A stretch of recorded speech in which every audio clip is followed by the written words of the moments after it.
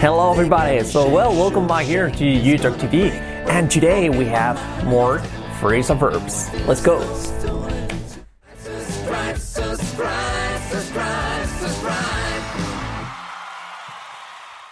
Well, hello everybody, we're back here on YouTube TV.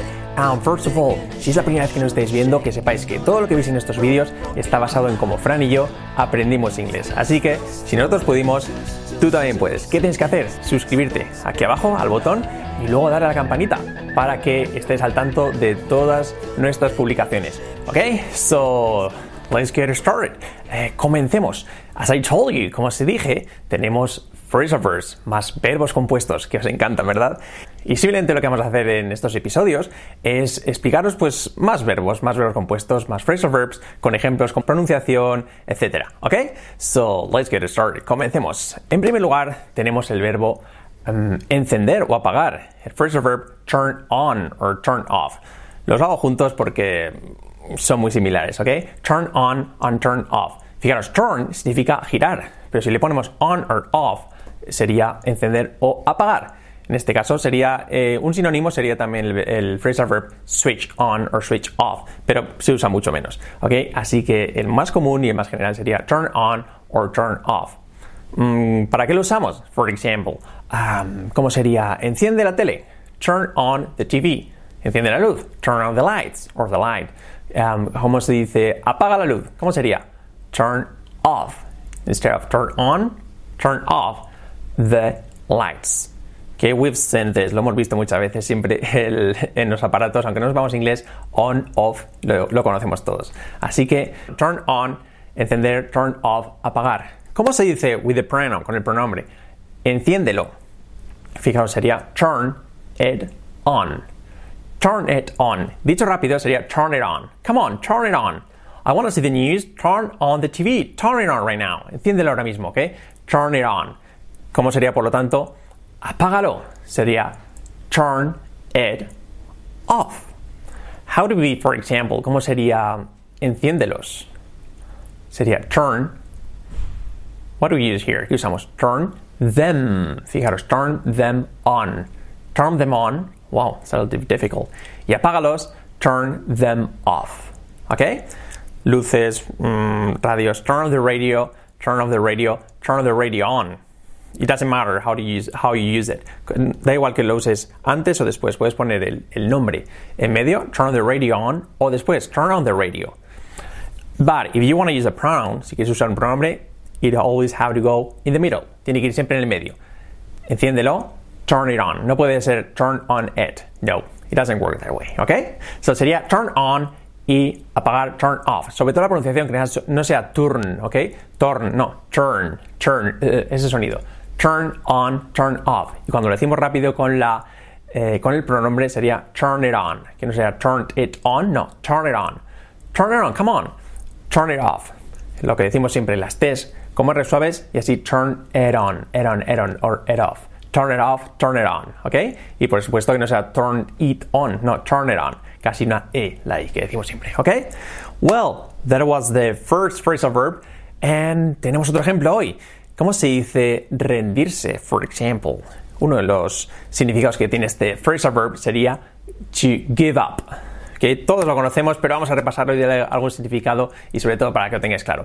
Fijaros, give es dar, up hacia arriba, give up. ¿Qué es? Rendirse. Don't give up, no te rindas. Oh, I feel too weak, me siento muy débil. I think I'm going to give up. Okay, give up, rendirse. Do you know the answer? I give up. Me rindo. Tell me. Dímelo. Come on. It's easy. No. I give up. Me rindo. Give up. ¿Ok? Se dice rendirse, simplemente give up. Dejar de creer en algo, o también sería como rendirse en cierto sentido, de dejar de confiar en algo, dejar de creer en algo, se dice to give up on something or somebody. I stopped giving up on him when he failed that way. Cuando falló así, dejé de creer en él, en tener esperanzas en él, ¿no? To give up on something. Okay, I stopped giving up on her when she betrayed me. Cuando me traicionó. Okay, betray. Okay, so to give up on. Y luego pues sería lo mismo. Give up, for example, don't give up your English. Okay, no os deis por vencido con el inglés. Don't give up your English, or don't give up studying English. Don't give it up se suele usar también. Don't give it up se usa mucho. Come on, don't give it up, or don't give up, or don't give it up. It's the same, okay? So give up, rendirse. Don't give up, okay? Don't give up. Don't give up your phrasal verbs. no os deis por vencido con los phrasal verbs.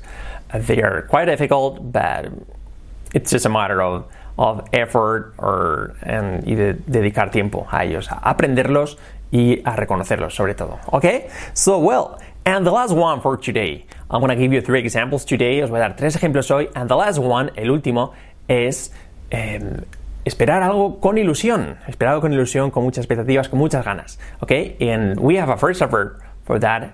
And this one is, y este es, to look forward to. To look forward to. Fijaros, to look forward. Look, mirar, forward sería mirar, ir hacia adelante. Look forward to sería esperar algo con ilusión. For example, well, I'm looking forward to that trip. Estoy esperando con ilusión ese viaje. Wow, I'm looking forward to my new car. I'm waiting for it. Estoy esperando. I'm looking forward to my new car. To look forward. Okay? And very important, este verbo cómo funciona, este phrasal verb funciona que tiene la cualidad que después de to va seguido, si queremos poner va seguido un nombre, pero si queremos poner un verbo importante, tiene que ir en forma ing. ¿Por qué? Como siempre decimos, para nominalizar un verbo, que es lo mismo que hacer un nombre de un verbo, tenemos que ponerlo en ing. En Spanish, en español decimos correr es saludable, pero en inglés usamos el gerundio, decimos corriendo es saludable. So, no sería run is healthy, sería running is healthy. Esa sería la traducción literal. So, para hacer un nombre de un verbo tenemos que ponerlo en ing. Okay, let's go back to phrasal verbs. Volvamos a los phrasal verbs. So, estoy esperando con ilusión este viaje. I'm looking forward to this trip. Estoy deseando ir a Madrid. I'm looking forward to going to Madrid. No sería to go to Madrid, sería to going to Madrid. I'm looking forward to a beer. Estoy deseando, me apetece mucho una cerveza. I'm looking forward to having a beer. Okay, I'm looking forward to it. I'm looking forward to talking to her, for example. That's the trick. Okay, ese es el truco y lo que hace difícil este verbo, este phrasal verb. Okay. I'm finishing, so iremos haciendo más vídeos de estos, ofreciendo pequeñas píldoras de phrasal verbs para que los vais comprendiendo y conociendo poco a poco, ¿ok? Simplemente deciros antes de acabar que tenemos nuestro curso premium en marcha, UTalk TV Plus, con cientos de vídeos explicados por Fran y por mí, pues gramática, frases, vocabulario, vídeos de más de 40 minutos. En total prevemos hacer unos 400 vídeos y al final no son más, porque ya sabéis, al final iremos creando contenido nuevo. También con clases en directo que podéis interactuar con nosotros, continua atención de respuestas, de dudas, todo, material, libros, donde en hablaringlés.online. Y lo bueno es que con el código mes gratis podéis probar un mes sin compromiso. Si luego nos gusta, lo dejáis y no habéis perdido nada. Y si os gusta, pues podéis seguir con el curso, que es una de las mejores maneras de aprender inglés desde casa. Vais a tener, lo que os digo, más de 400 horas de inglés y con atención continua, asistencia, remota por nosotros. Así que nada más. Thank you very much, and I'll see you next video here on UTalk TV. Bye.